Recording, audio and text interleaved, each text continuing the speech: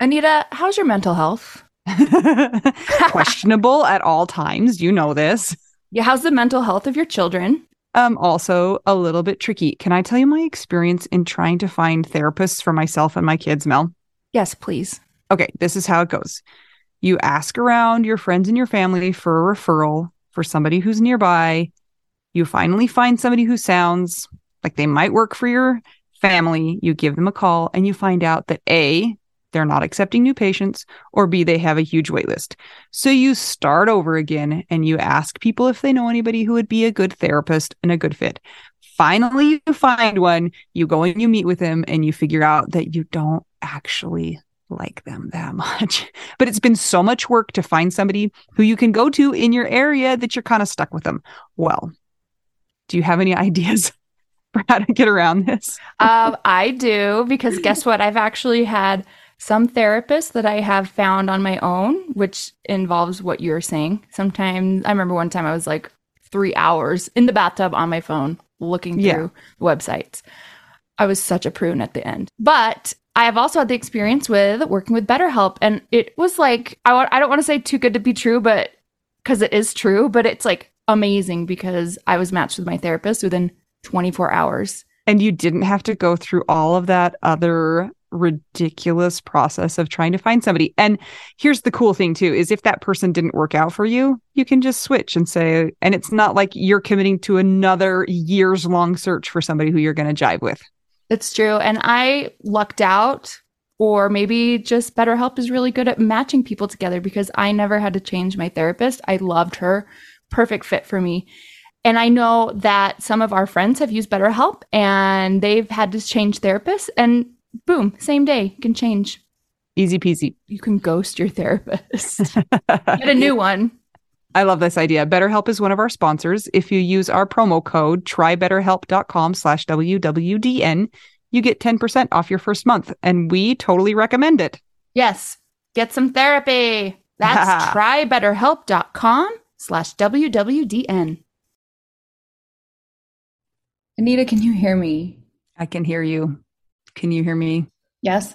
Everybody, Anita is going to sound so much better than me because I am in Hawaii and I have no mic. I just have my computer. So she sounds great and I don't. And no one cares but me because I'm an audio person. So the end. But wouldn't you trade sounding kind of not so great for being in Hawaii? That is a definite yes. Mm-hmm. Good. Okay. Have you seen any rainbows, Probably. dolphins, Nope. coconuts, So many. Moana? Actually, my friends live on a street named Moana. Oh, really? That's funny. Yeah. Tell us all about it. When we landed from Australia, I booked a trip to Hawaii to see my friend and get away from my life. And here I am. And now I'm on my like fourth day of Adderall. So hopefully this trip helps me to have a better life. That's all. But I stayed for a few days by myself in a hotel and explored and rested and grieved, did the things and swam. And I just don't understand why permed mullets are back. I don't Why? know. There's so many things I cannot explain in this world. So many. It's one of them. Yeah. But it's Mhm. been good. I mean, how can you not love being in Hawaii? So, yeah, I've Yeah. been here for several days and now I'm up on the North Shore. And today I took a skateboard lesson. So it's just like I'm back home, except for I have none of the drama. Oh, good, Mel. What about you? Ironically, I feel very trapped in my life right now and I cannot leave it. And so I'm very tired. I'm very worn out. And yeah, my daughter got her driver's license. So that's been great and terrifying all at once. She can just take herself places, but then I might text me when you leave, text me when you get there, let me know that you're safe. Please don't crash the car. Please don't run over any people. Don't text and So much. drive. Don't text and drive. Yeah. Ugh. It's terrifying. Remember last week how we totally forgot that there was a Zoom hang and then there was a Zoom hang, but it Yeah. happened. Yay. Good job. Yeah. Yeah. I didn't go because I was doing a race on Saturday. And you won. I didn't win. I wasn't even close. Okay, you guys, Oh, when I ask Anita if she won, she's like, no, I was the worst. And then she tells me the number she was, but then she goes, but I was first in my age category or something. So she Yeah. really won. I won for the old ladies, I guess. But they didn't really like count that for this race, so it didn't matter. I was happy with my time though. Good. Like I felt like I was going to explode. So I know I did the best I could, even if it was not as fast as some other people. There was this kid running behind me the whole time. And eventually I was just like, who are you? And he's like, oh, I'm so-and-so. I've never run this far in my entire life. And I was like, oh, that makes me feel real great that you're keeping up with me. And he's like, I've never run this far. I don't run at all. It was funny. We ran up a mountain and then down a mountain. So like Liz and Aaron, like your definition of the worst idea in the entire world. We didn't just go up the mountain. We ran up the mountain. It was crazy, but the leaves are beautiful. So that's great. I feel like that guy, though, he probably has like the most painful hip flexors now. I was wishing that upon him. I'm like, I hope his legs hurt so bad today. He was like 19. So, I mean, of course, they haven't aged enough to realize that their bodies don't work yet. Yeah. Yeah. Well, we also last week spoke at a college. Yeah, that was really, I thought that went really, really well. We spoke to a social work, Master of Social Work class that was specifically on grief counseling. So I thought we had a really great discussion with them. Thank you for your input. We were able to share all of your thoughts with them as well. Those that have no idea what we're talking about, in the Widow Wives Club, we asked what would be helpful to share, what you wanted people to know about grief from the widow perspective. So that's what we're talking about. Yeah. My phone is buzzing. Sorry. I've thrown it across the room. It's okay. This weekend, we have another specific Zoom hang about dating again. We did this last month, had a lot of great feedback from it. The people who participated didn't get to talk about everything. So they're going to do it again this weekend, which is October 15th. You can find all the details about that either in the Facebook group or on the app. It will tell you when, where, how, why. Yep. Thanks to David Kelly for heading that up again. So go to the events tab in Facebook or, like Anita said, the app in the calendar. Links are there. My dad's birthday is this week. Oh, happy birthday, Jemima. That's what I call Mel's dad. It was a funny joke once because we were going to try and get him to be on my volleyball team, but it was for ladies only. So I was like, we'll give him a wig and call him Jemima. He wanted to do it too. He was a good setter. I know, we needed him. Yes. Rest in peace, Dad. I can tell that my mom is struggling a little bit with the knowledge that time is coming up. So yeah, we all know how that goes. So eat a taco for Jim. Yeah. On October 12th. If you guys want to keep the podcast going, will you consider checking out our Patreon? Patreon is a way for listeners to help support podcasts like this one. It's patreon.com/WWDN. Things that you get if you join the Patreon are at the $10 level and up, a shout out in episode and ad-free episodes. But the levels range from 5 all the way up to 40. So there are options for everyone. So please consider joining if you would like to help other people hear the word of the widow.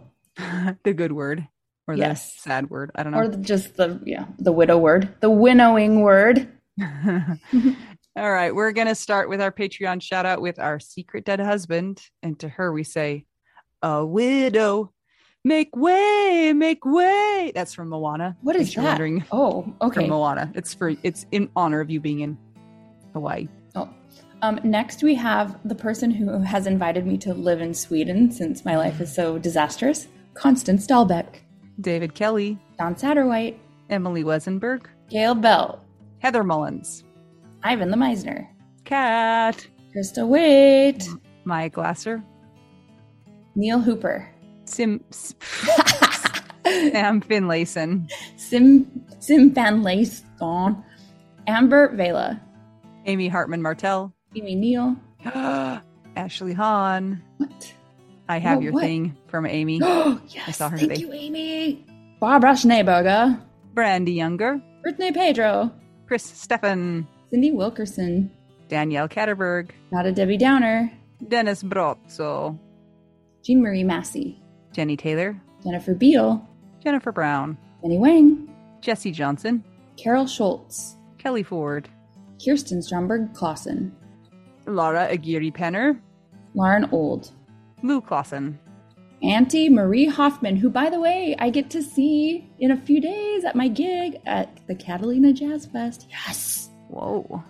M.K. Anderson, Patricia Wiest, Rachel Barbosa, Sarah Morris, Simone Fu.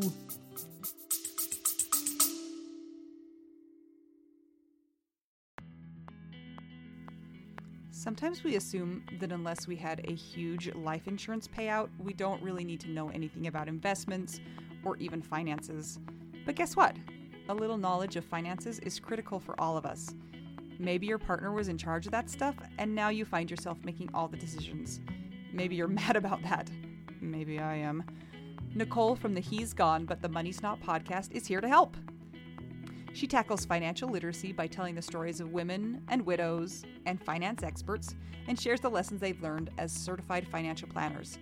Whether you know a lot and feel confident in your financial decisions or feel unsure about all of that stuff, there is more to learn. Listen and subscribe to the He's Gone But the Money's Not podcast on all podcast platforms. This ad was paid for by Rockhouse Financial, an SEC registered investment advisor.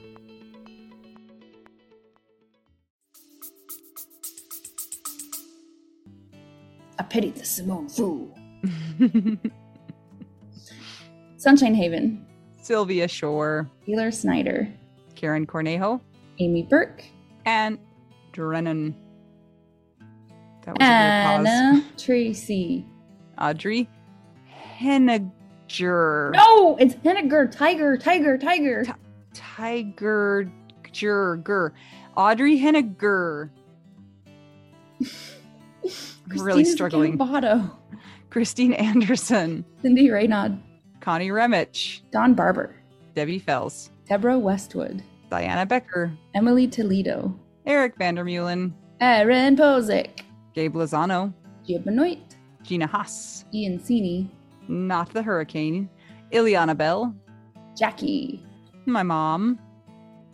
A secret patron. Jennifer Davis. Jenny Armstrong. Jenny Barrow. Jocelyn Milo. Johnny Walker. Oh, welcome. Julie Stevenson.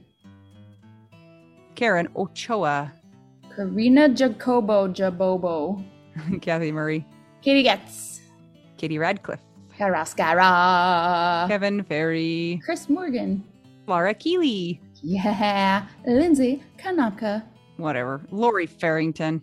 I love you, Lori Farrington.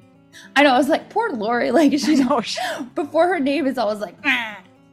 How about, yeah, Lori Farrington? Marjorie Lewis. Marianne Hammond. Marianne McDonald. Mary McGowan. Megan Montague. Melissa Bowers. Melissa Hancock. Naomi Brown. Rebecca Olemaker. Rebecca Zeba. Tiger. Robin Flam. Stacy Saywert. Tammy Teravis. Tara Wallace. Judy Malkin. Trenton Thompson. Dollywood Val Packer. And last but not least, Surfboard Wendy. She wishes she was there surfing with you. Thank you to everybody who supports us on Patreon. You guys really do make a difference, and we couldn't do it without you. If you would like to support the podcast but are not able to join Patreon, please consider buying us tacos at buymeacoffee.com/widowwedonoww. And if neither of those things work, how about just giving us a rating and review on Apple Podcasts or Spotify? A nice rating and review really helps the podcast to be more visible to people when they're looking. Yep, that's it. The end. If you guys want to come join us in the Widow Wives Club, it's our private Facebook group for people who have sustained romantic partner loss, aka widows, widowers, and the like. Just make sure you answer all the questions. It's a really great group. Yeah, come join us in there. Okay, Mel. Should we do our episode? Let's do it. This is a good one, as usual. All right, I'm Anita. I'm Mel. We're two young widows. We're helping you figure out, helping us figure out. Widow. We Do. now.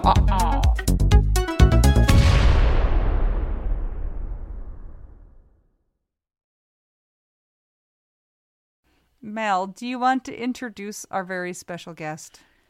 So, my friend Courtney, piano player, we went all through college together. He was one of my musician friends. And then separately, I had this other friend that I met, and her name is Jazzy. And they ended up being together, but I'm going to let her tell the story. So, unfortunately, Courtney has died, and Jazzy is one of us. So, this is, I believe, the first time of you fully telling your story, right? It is like this is my first widow ever anything. I was telling you about it. Yeah, because you're like, I do not want to associate with the word, right? Yeah. It is a weird thing. I will try to explain it. So, do you think that we should tell the people about the first time we ever met, ever? Yeah, we have to, because it's like we are meant to know each other in the most musical, magical, personal way. Okay, so Can't wait. at the time, I was accompanying for some classes at the University of Utah. I had graduated, but I was just doing it kind of for a side job. And sometimes they would bring in former Broadway performers. Well, Miss Jazzy here has been in Hairspray in Mexico City for the Broadway show. Yeah. Yes. And she was a former student of the teacher of the class. And so he's like, okay, she's going to come in and like, you're going to play a song for her. And usually when this happens, like, I don't know what I'm going to play. They just come in and they're like, here, I have a book, or do you know this song? And let's figure it out. Right. It's pretty instant. So she comes in and we're like, hi, I'm Mel. Hi. I think you called yourself Jasmine. Yes. And you're Yes. like, and we played the song, and as we were playing, I'm not kidding, we had this weird connection. Like, we both got done with the song, and we looked at each other, and we're like, what just happened? Right? Where you've been my entire life. I was like, Yes. what's going on? So we've always had this weird, like, cosmic connection. Yes. But Like then... cosmic brownies? I guess so. Or... Yeah. And so... But the funny thing is that... And Jazzy has told me, since we're both Aries, like, that this is normal. So we're kind of in and out of each other's lives, but we're always connected anyway. Yeah. Somehow. And so that's kind of been the pattern of our lives together. Well, anyway, that's how we initially met. And Yes. then I found out later that she was dating Courtney. Yes. Like was I so told you I excited. was dating Courtney when you invited me to your wedding. With Scott. Yes. Yeah. To Scott. Yes. And I was like, I'm coming with someone else, but I'm secretly dating someone you know. What?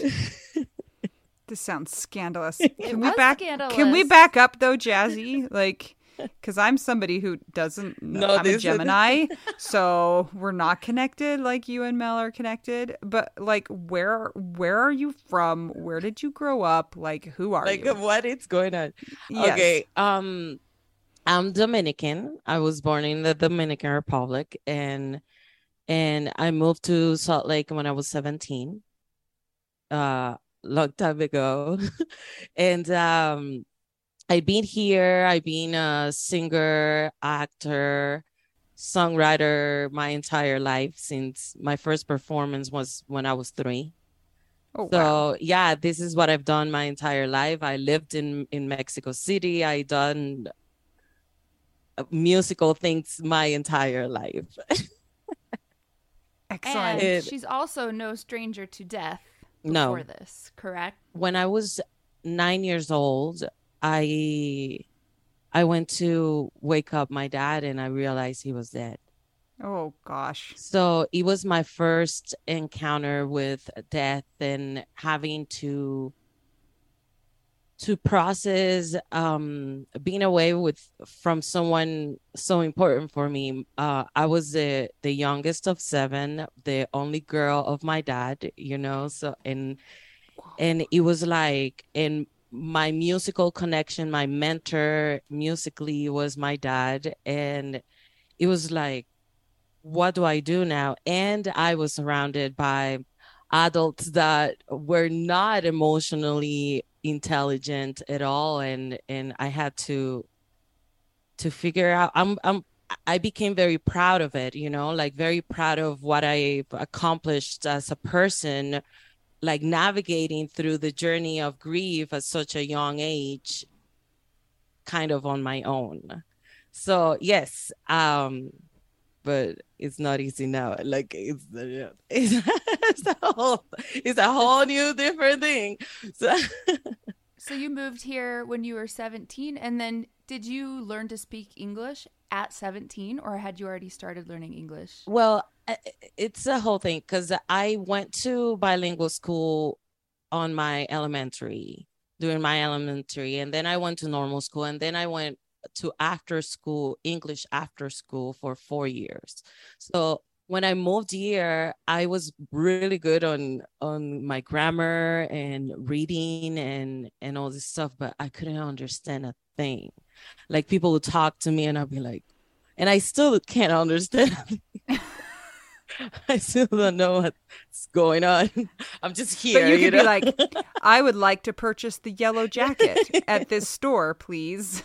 Like when I moved to Utah, people be like, howdy. And I'm like, what is that?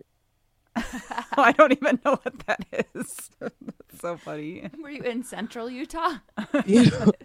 Howdy? Like, I don't know. Is that a character? So how did you and Courtney meet? Okay, I was in a crazy, devastating, scary relationship. I was with this, let's call him, we can't call him Voldemort. Yeah. Yes, because I don't even mention his name.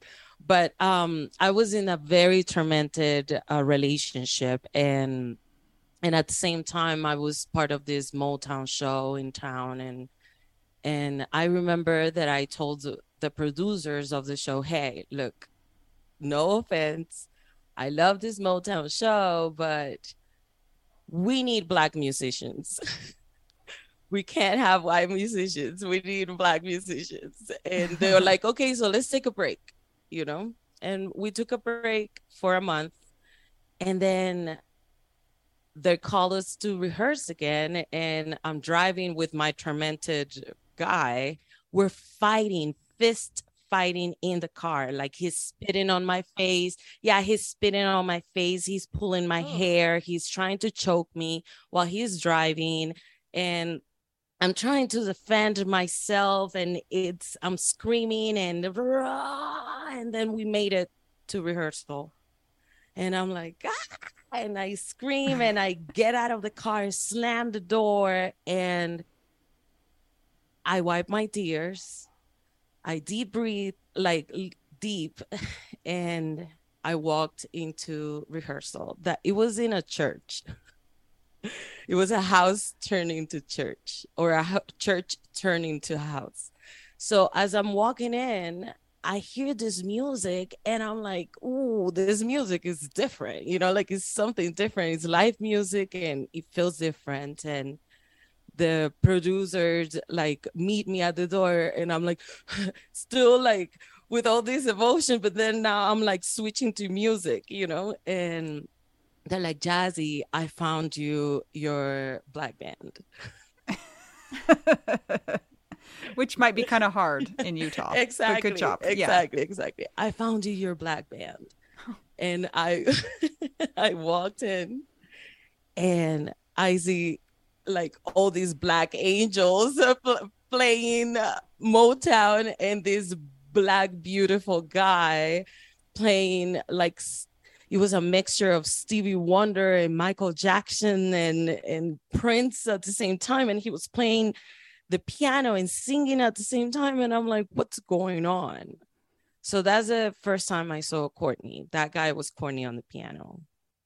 And I was definitely mesmerized the moment I saw him. But then people started like talking around and they're like, he's jazzy, like he's mesmerized by you, like he's never been this way, like he's a jerk, and he's not a jerk with you. And I'm Was he a like, jerk or was he a diva? both. Okay. Can I say something? Feel free to slap me. You know what I'm going to say. So Courtney and I went to school together, and he is like the most gifted person musically, I swear, that has walked the earth. No joke. And he knew it too. Yeah. And I mean, great, own it. But it was so funny going to school with him because I was doing jazz and I had just started in college. And so like, I'm this white girl that like grew up classically and I didn't know anything. And then here's Courtney who grew up playing in church, and like his deficiency was in reading notes, and that was my strength. So we kind of were this funny, odd couple of piano players, and we would be in the same big band class, like jazz band class. And he would always say the weirdest things to me, and I was like, he's so mean, like what is wrong with him? And then later I just realized that he is also genius level too, and so he just said like what would come to his mouth, and I'm like, oh, okay, I get it now, cool, we're cool. But it was funny because I started then being like, oh, okay, you're making fun of like how I suck. I'm going to give you the music that has all the notes written out on it so that you have to learn to read notes. So we kind of were like playfully like each other's like nemesis at school, but he was just like, everybody was like, Courtney. Yeah. So, but yeah, so when they got together, I was like, she's cracked the code. Yes, because to me he was very careful with me, and very soft and very understanding. At the same time, I'm very nerdy, so like by the time, like even on rehearsals, like I will know my thing, and make sure, because he was a musical director, so I knew how he was with everyone else, and I was like, no, I don't want you to be like that with me. I'm gonna be the nerd of this thing. So I guess it also connected, but we worked together for a year and we wouldn't really talk to each other. We were too shy. I was in this tormented relationship. I was not going to get involved emotionally or giving hopes to my heart or anything. So I kind of ran away from him the entire time until the end of this year, and that I was taking piano lessons with him. I was like, okay, give me some piano lessons. And on my second piano lesson, I told him, look, I'm going to pay you for my third lesson because I already booked it, but I'm quitting music and I'm never going to see you again. What? I didn't know this. Yes. So he's like, oh, whoa. But by this point, like the classes were even hard for me anyway, because he will be close to me and my hands will be shaking in the piano and I'll be like, he'd be behind me and I'm like, oh my God. And he was nervous too. Sweating everywhere. Yes, like so weird, and but I was dealing with so much more at home, so I needed to just focus on myself, and I quit it. And for a year we didn't communicate, and I focused on me in silence and breaking up that relationship, because 3 weeks after I said that to him, I broke off the relationship and ran to Mexico and for 2 months and started recovering. So when I came back, I wrote a note with all the things that I wanted in a guy. And for the first time, I said, I want a musician, because I've never dated a musician. So I put a musician. I want someone who's smarter than me, because I'm a smart ass. and someone who's spiritual, like so many things. And I put it inside of my pillow. And that stayed there for almost a year until I got Snapchat and my only follower was Courtney, and that's when everything started. So this took kind of a long time. Like yes. It was like 3 years before you guys actually started to be a thing. Mm-hmm. Yes. That's some patience. That's not very good for a rom-com either. No. Too long. No. And actually, once we were together, like it was evident why it took so long and why it needed to be the steps that it needed to be. Like we were like, okay, we're soulmates, so we were willing to wait, we were willing to have the sacrifices and to heal into whatever version of ourselves we wanted to share with each other, you know. So like it was a very spiritual message behind that, that we, or at least we took it as a very spiritual message behind it, you know. So yeah, totally. So here's the thing that's interesting. So on Facebook, I remember, like, and we'll get to Courtney's story on how he died, but fast forward for a second to when he died, and I got on Facebook to message you, and the last thing that we had messaged, because we had exchanged phone numbers by then, but the last thing that like was on our Facebook Messenger was from a couple of years before, and it was you saying, I'm gonna bring somebody and nobody knows that I'm dating somebody, it's been a secret, but I'm gonna tell you because you know who it is, and you know him really well. And that's when you told me that it was Courtney, and I was so stoked because Courtney was gonna come and like play at my wedding too. And I was like, what?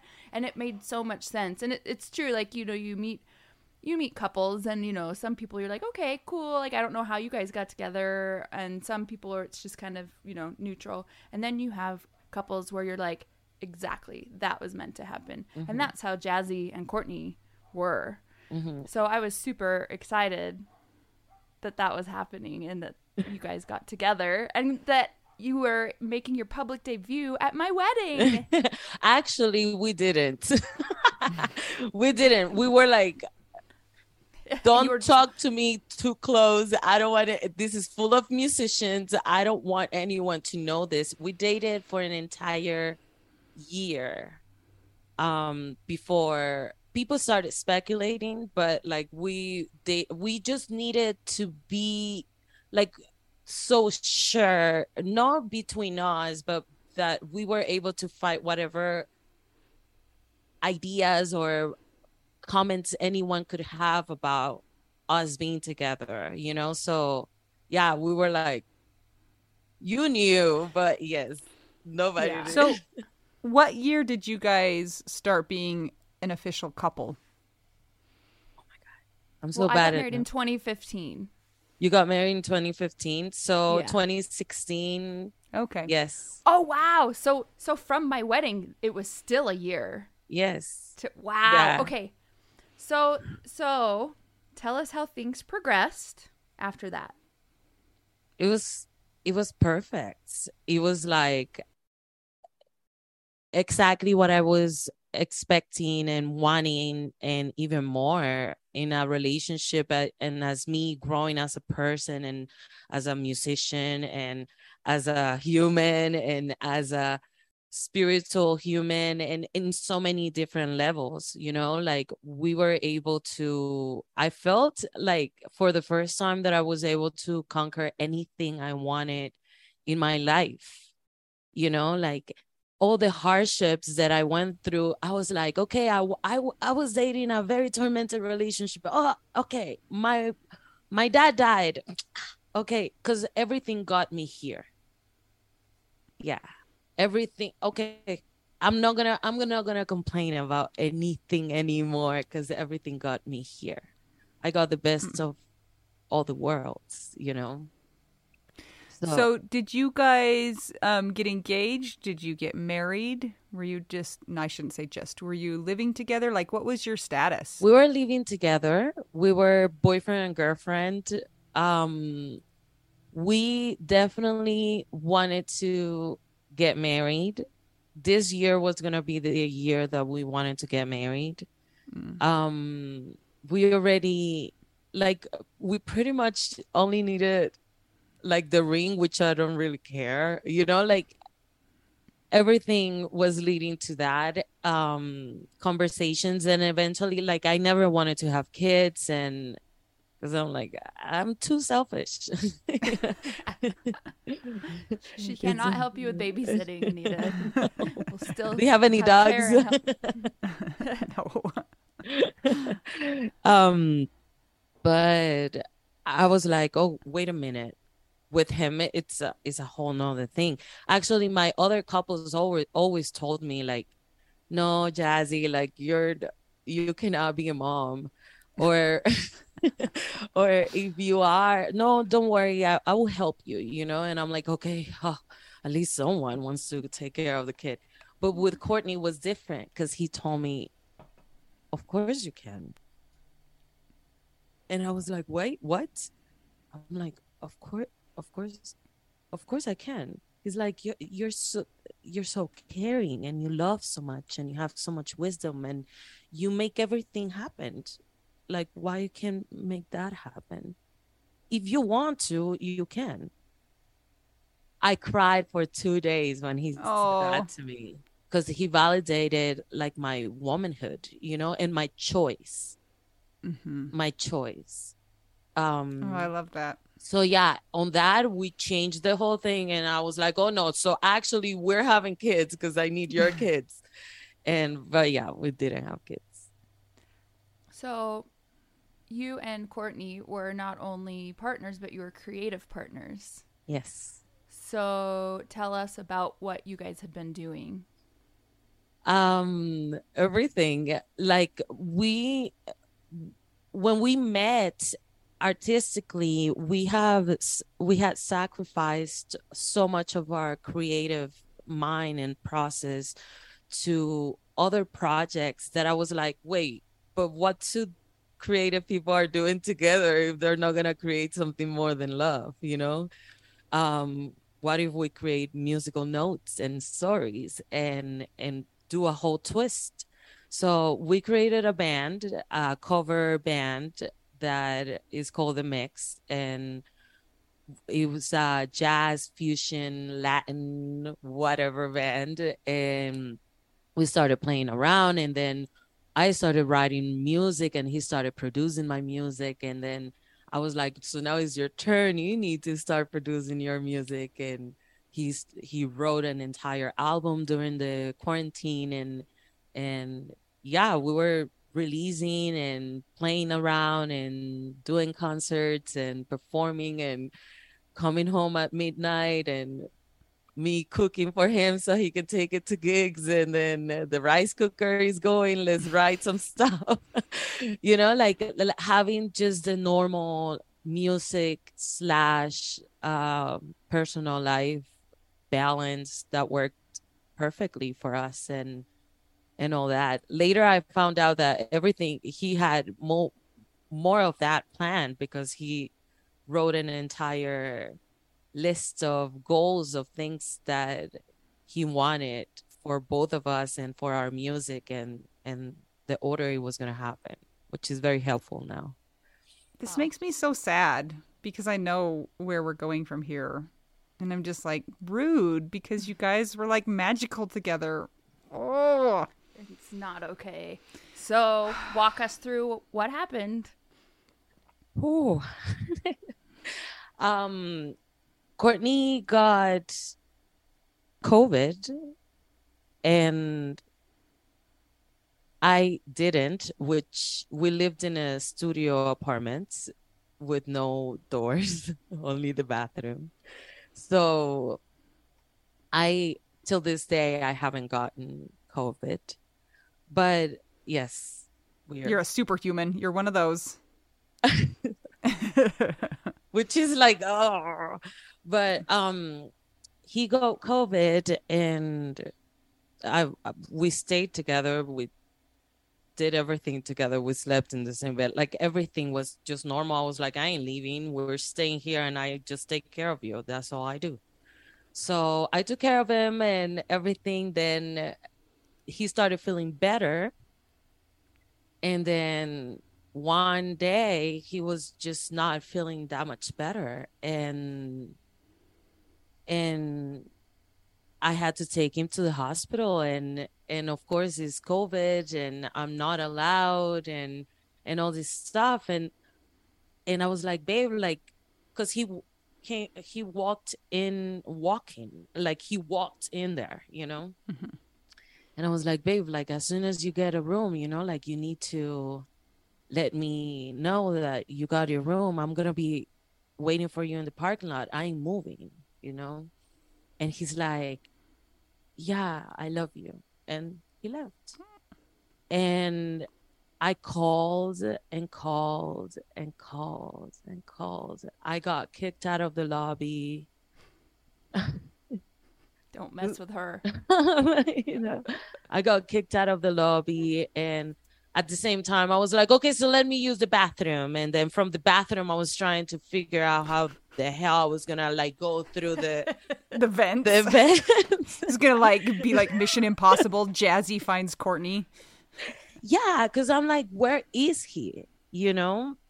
And it doesn't matter like what happens. His phone, he's always with his phone. Like his phone is his life. And I'm like, what's going on? So yeah, I couldn't communicate with him until I stayed. That was like at 1 a.m, and I stayed in the parking lot until like 6:30 in the morning. When I finally talked to the nurse, and they said, hey, he's okay. His blood pressure is just going too high. So I'm just gonna keep him here, but he looks stable. And I'm like, stable? Okay, can I talk to him? Can you tell him to call me? And, oh yes, I will tell him to call you. But you better just go home because you just been out there for too long. And I'm like, yeah, okay. So I drove home, and by the time I made it home, he was unconscious. And he had a stroke. And then he was on a ventilator. And then he needs to be disconnected. And how did you find this out? Did they call you or did they call his mom? The thing, as soon as I made it home, of course, I called his mom. From the moment I called his mom, the only updates I had about this was with his mom. So I stopped having updates from the hospital. It's one of the reasons why I'm not a widow. Because I just don't have access to anything. Because you guys weren't married, you don't have We weren't legal married. access. Yes. So, and that's one thing about that we talk about on this show is people who have sustained partner loss. We call them widows, but sometimes people don't identify with it if they didn't have the piece of paper. Mm-hmm. And so, did you feel like you were less valid to other people? Totally. Because of that? Yeah, like it's like I took him there from my home, you know. It's our home. We're together. We are a family regardless. And which brings a lot of flashbacks because my dad wasn't married to my mom. Oh man. When he passed away. So for me it was like, oh, this is a whole circle, karmatic circle that, you know, that it's a whole another thing that I'm also working on. Oh, thank God, therapy. But I think that there's going to be a new policy, and I'm just making this up right now on the fly, so it might have some, you know, kinks to be worked out.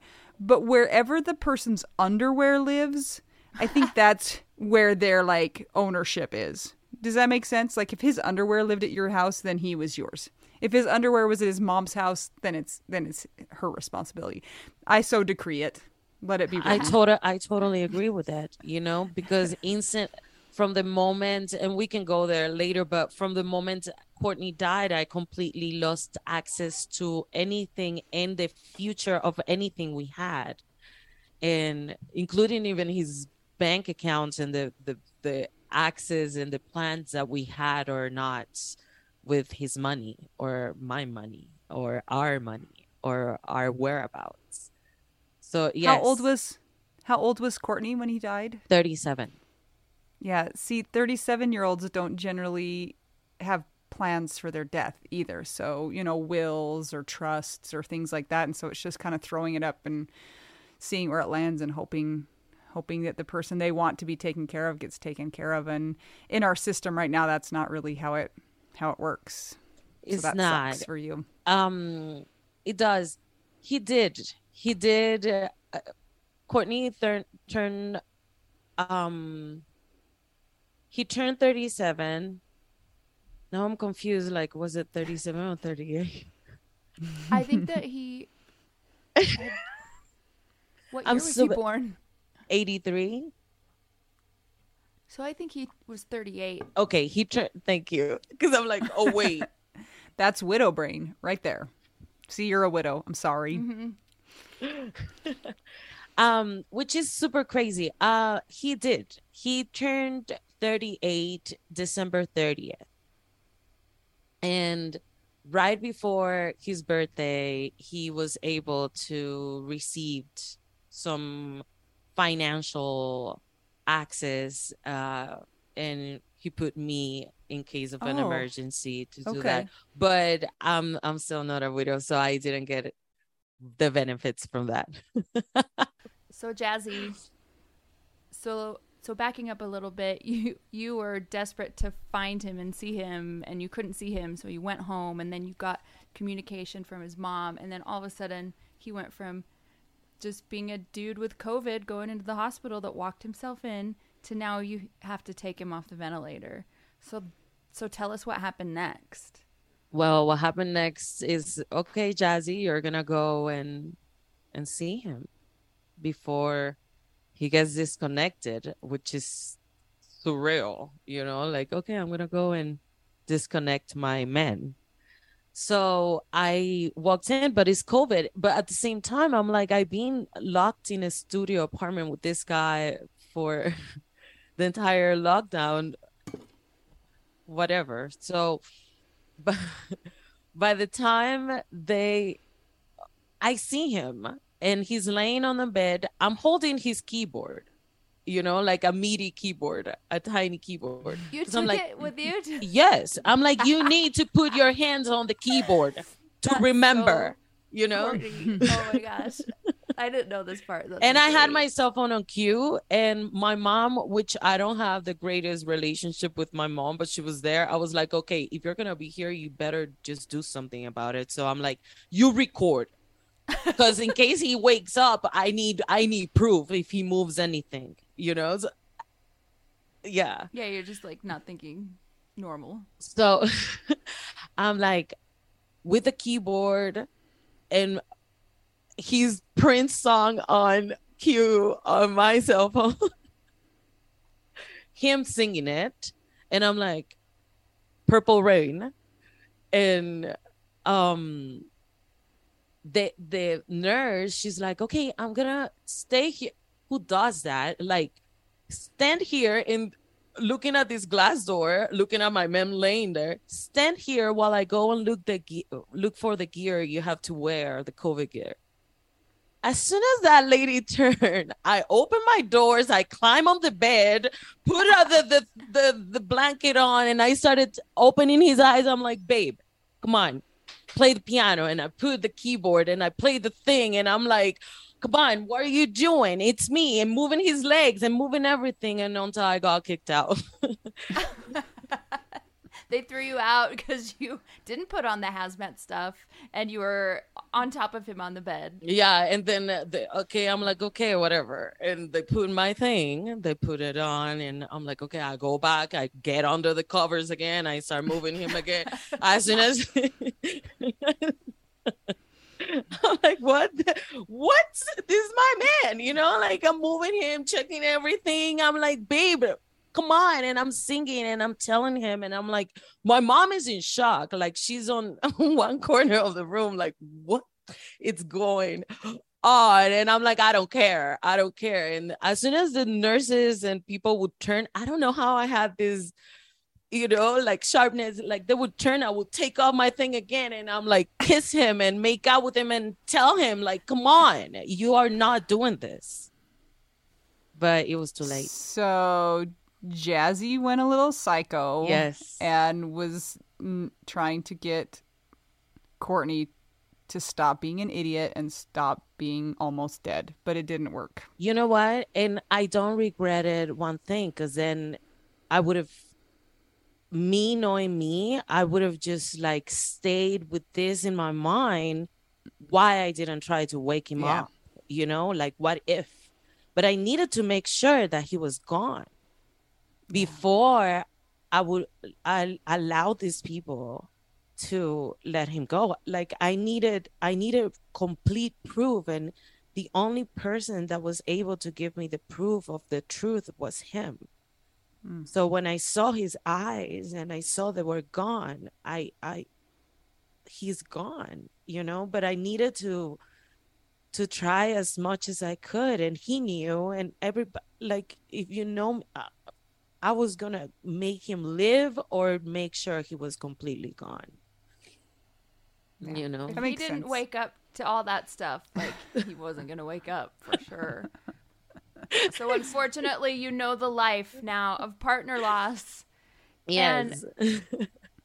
And oh my gosh, I played for Courtney's funeral, and I remember the first time that I saw you, and I just was like, I hate it so much when anybody becomes a widow, but it reminded me also of that time when we first connected. Yeah. And we felt that connection, and I was like, you've got to be kidding. This is part of it.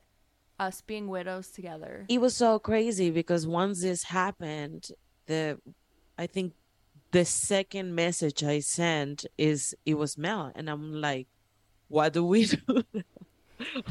what do I do? Like, you've been asking, like, what's going on?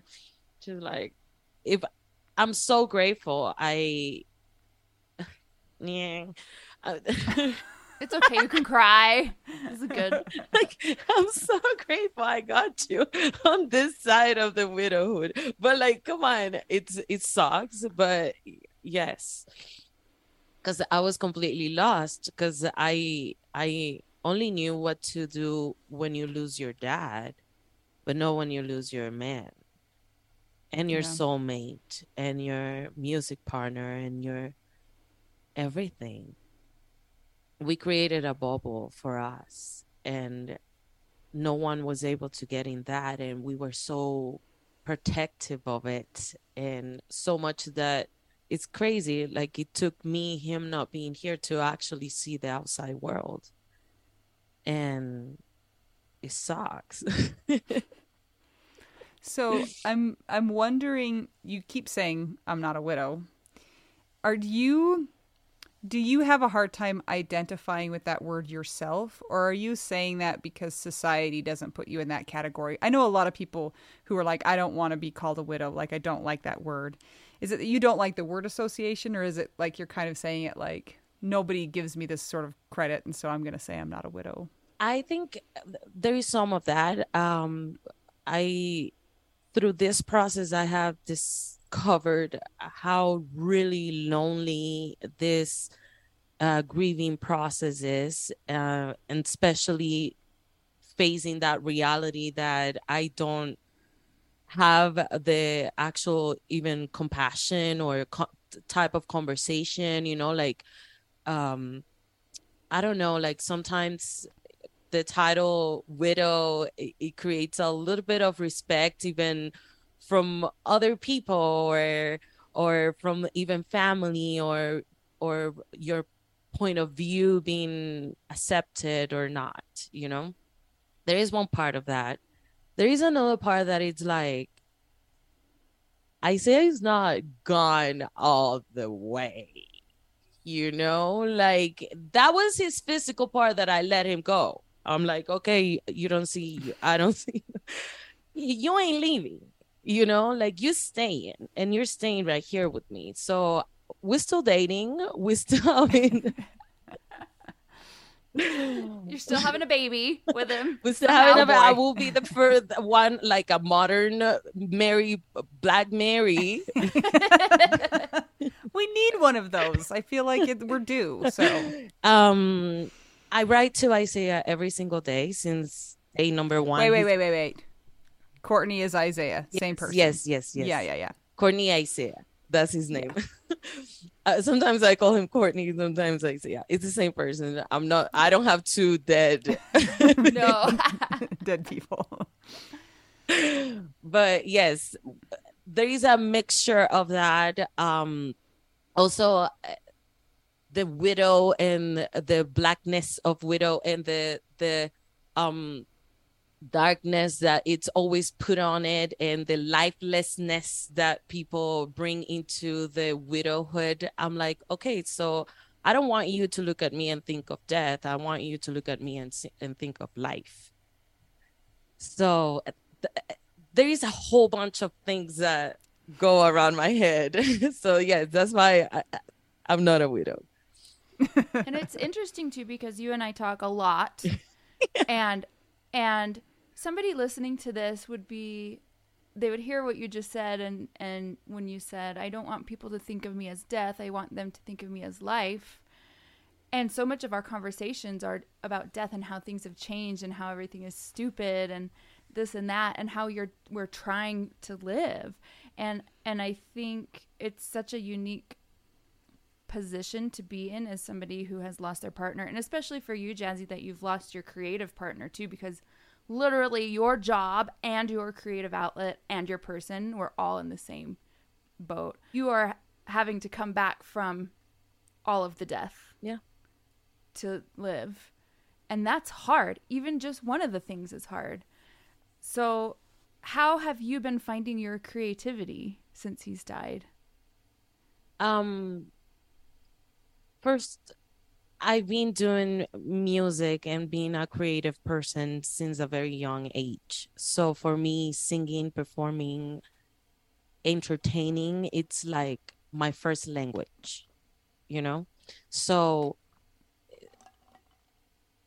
for me, it was the most important thing to try to stay as close as I could from that. That's why I was like, for example, Mel performed on my first gig after Isaiah passed. That was like a month after he passed away, and I performed on his memorial concerts, and it was something very hard for me to do, but I needed to see it for myself, if I still got it, if I was still willing to keep going. Okay, because if I was done, I needed to figure it out soon. I didn't have time, so I needed to figure me out, and I needed to perform, and I pushed me into very hard, not recommended roads to be able to perform, but I was able to see me and to see my strength. So once I figured that out, I just held on to my creativity and onto Isaiah and our purpose and what he wasn't able to do. That's why I see it as life, because I'm like, okay, oh, you're dead. I'm still alive for both of us, like, oh, you can't play the piano. I play all of your music. Everyone will hear you. 3 lessons were enough. She learned all she needed to know. Like your piano, everything. From your 3 lessons, I got it. So like, I think that has been one of the most important things for me, and really, really focus on what I found that was my passion, what I found that had slight spark in me in the midst of darkness and ugliness and mud. I needed to find what was sparkly inside of me, because I really felt like, like I still feel it, like I lost it all, like I have nothing, but every day somehow, because of that little tiny spark, I wake up and I'm like, oh shoot, like I think I'm saving my life, like, oh, I saved my life again today. Oh, okay. So let's keep on the spark. Also, Isaiah was very specific on the notes and goals that he wanted, and I have stuff to do. Good thing you found that list and finally got access into his computer. Well, let me tell you how I got access into his computer. It was a Mission Impossible number 2. Okay, the reason why I couldn't get a hold of Isaiah in the hospital when I took him over there I found out later. So everything happened. I took him to the hospital on a Saturday. He I found out what happened on a Monday. But this time I wasn't home. I was with my sister because I couldn't be home. And by Wednesday, it was snowing. But by Wednesday, I come back to my house and I park where his car was parked. That's the car we took to the hospital. The snow has melted. I look on the is it the gutter, like the sides of the yeah, and I look down and I see something black, and it was his cell phone. Oh. He dropped it. He dropped it there, and I grabbed his cell phone. But that Saturday, before everything went down, in the morning, I had a class that I needed to teach and my computer wasn't working. So he let me use his iPad and he gave me the passcode of his iPad. And then I found his cell phone and I'm like, what if it's the same code? And I turn on the phone that is being under snow for 2 days and turn on the phone and plug the phone and works and enter the passcode. And yes, the passcode, that was the passcode. So I was able to have access to his iPad and his cell phone, which had the list of the things that we needed to do. But I still didn't have access to our projects, our musical projects that were on his computer. So that took me about 5 months to figure it out until one day I was like, this is the passcode for his computer. It just came to you like yes. Like, I think he gave it to me. Yeah.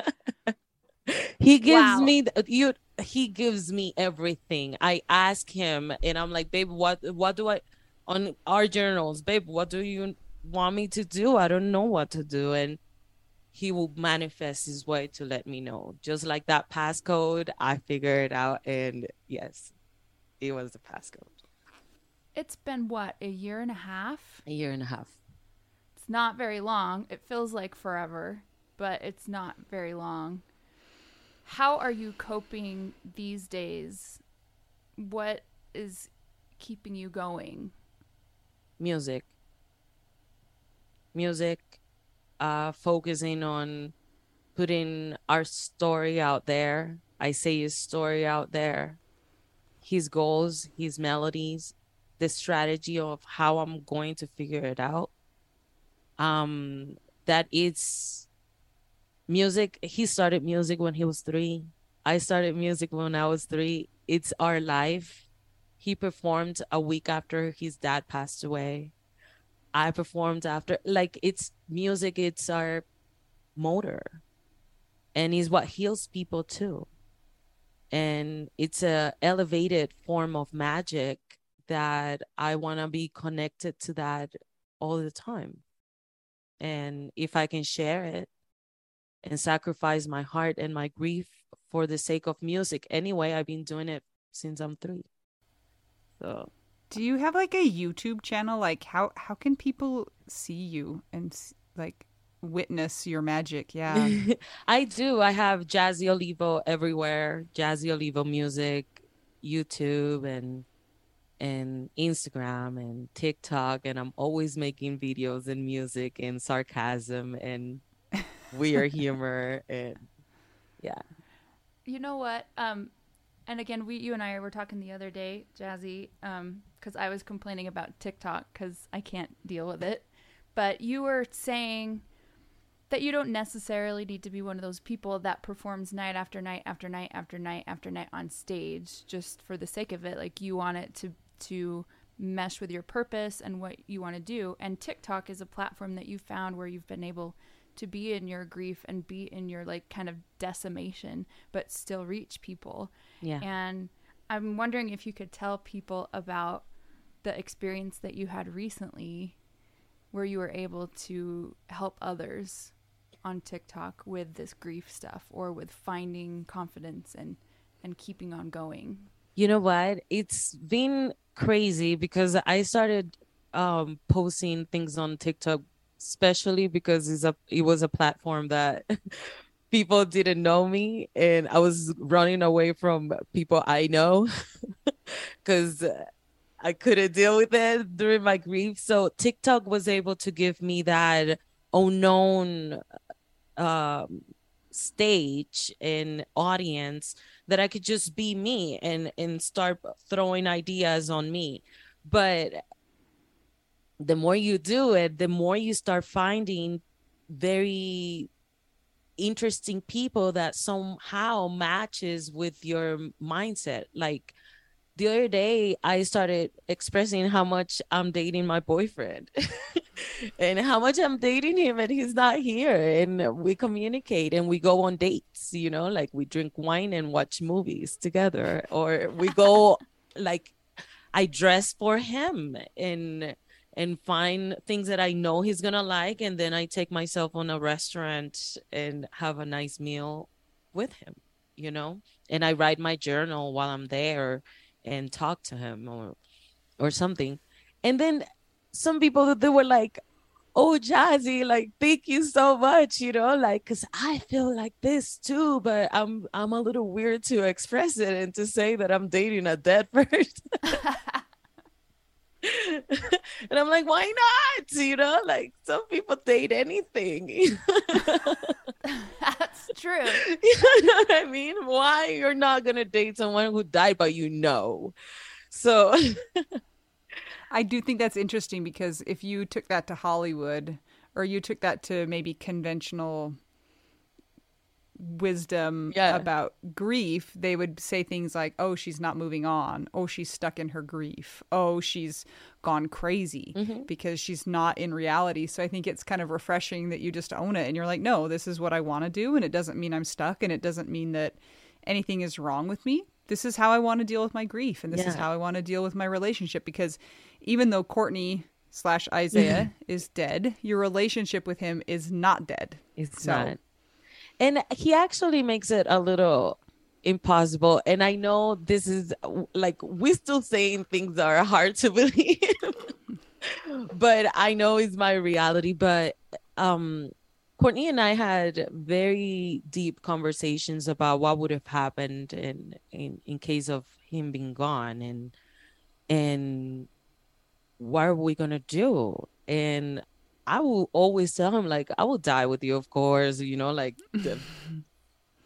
getting there with you. And he's like, but what if we can? And I'm like, okay, so you reach out and I will reach out, and you need to let me know and I need to let you know, and we need to communicate. And that's the way it has to be, because we're soulmates and all this stuff. And through this year and a half, he's been very strange the way he's been communicating, but he's very specific and is very cool. But he does communicate. He sends me messages, either to me, myself, through animals, through other people, through mail. I just wasn't sure if I could say it. You can say it. You guys, I have had several of the strangest dreams with Courtney in them that are very specific, and I'll tell Jazzy about them in the morning, and I'm just like, these are so weird, like maybe I'm just thinking about him or something, and every time it's something that's so weirdly specific and I can't believe it. So, but I'm also not surprised that somebody whose essence is that creative is able to do that. I mean, weird stuff, like, I don't even know if you want to share any of them. Well, like, for example, our first show, I was like, I don't know, this is so hard. He's the first show, he's not going to be here. And of course, Mel is there. But then Mel, she has a dream about being locked in a bathroom of a place that she's never been before or something, which our gig is going to be there. But then Courtney is the one who's playing on stage, and she's seeing Courtney from the outside, but then it was a very weird thing. And then we go to our performance, and reality is that our last live performance before we were in lockdown was at this venue, and one of my band members got locked in the bathroom, and the bathroom looked just like the one in Mel's dream, and Mel has never been there before, and it was right before our concert, and it was like, what's going on? So that's how it started, kinda, and now it's just like even little messages, like, should I use this song, or should I marks that he has on his fingers, and why they mean this and why they mean that? And I'm like, yeah, that's him. Or we had this conversation. I had a really strange one where Courtney and I were somewhere, like at some club or something, and we were just crossing paths, and he was like, Mel, look at this thing on my thumb. And I was like, you are so weird, whatever.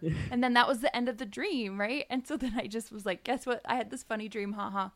And apparently he actually did have a thing on his thumb that he would do the piano glissando on, and you would make fun of it all the time, right? It was like a big, like, well, callus. prior to that, I was telling, hey, if it's you that is communicating with Mel, you need to let me know something that only us know, So I've been writing this on the journals, and then Mel is like, oh, this, and I'm like, oh, I will spend longer times massaging this finger, the thumb, because he will do this thing with the piano, and I will make fun of it, and I will call it my baby thumb because it was the one that had a callus in there. So, but nobody knew this.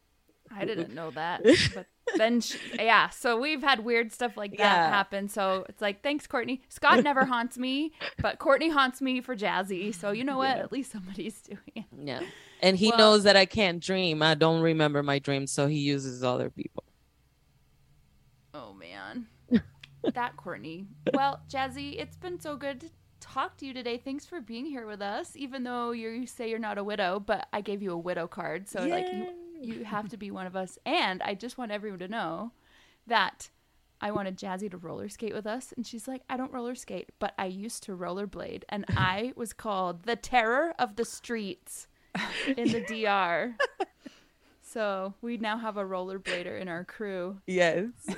Which I'm not the terror of the streets anymore. I think 20 years on my body, it makes a difference. And now I'm all wiggly and scary and yes, but I'm trying. Thank you for having me, guys, and for having me in this widow corner of the podcast world.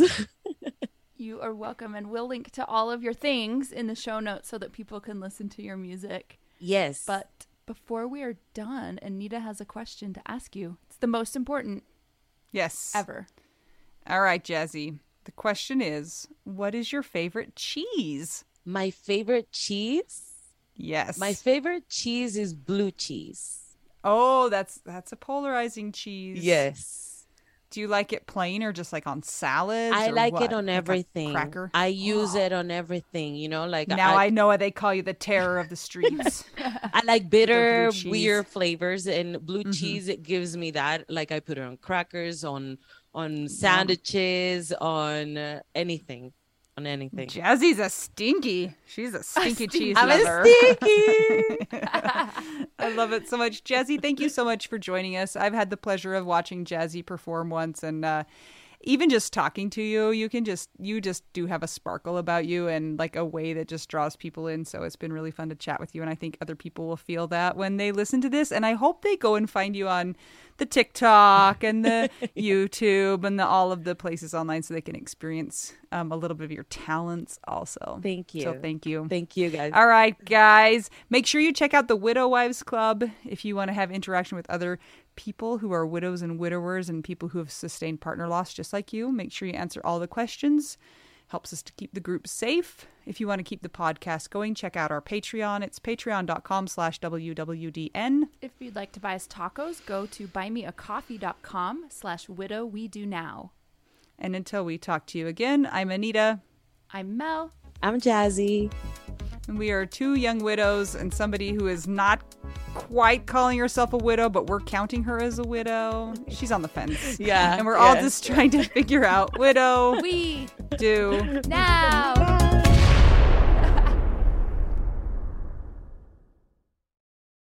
This is my favorite thing to discuss with you. Tell me, what is it? One of my favorite things. I do enjoy tacos and cheese and dogs.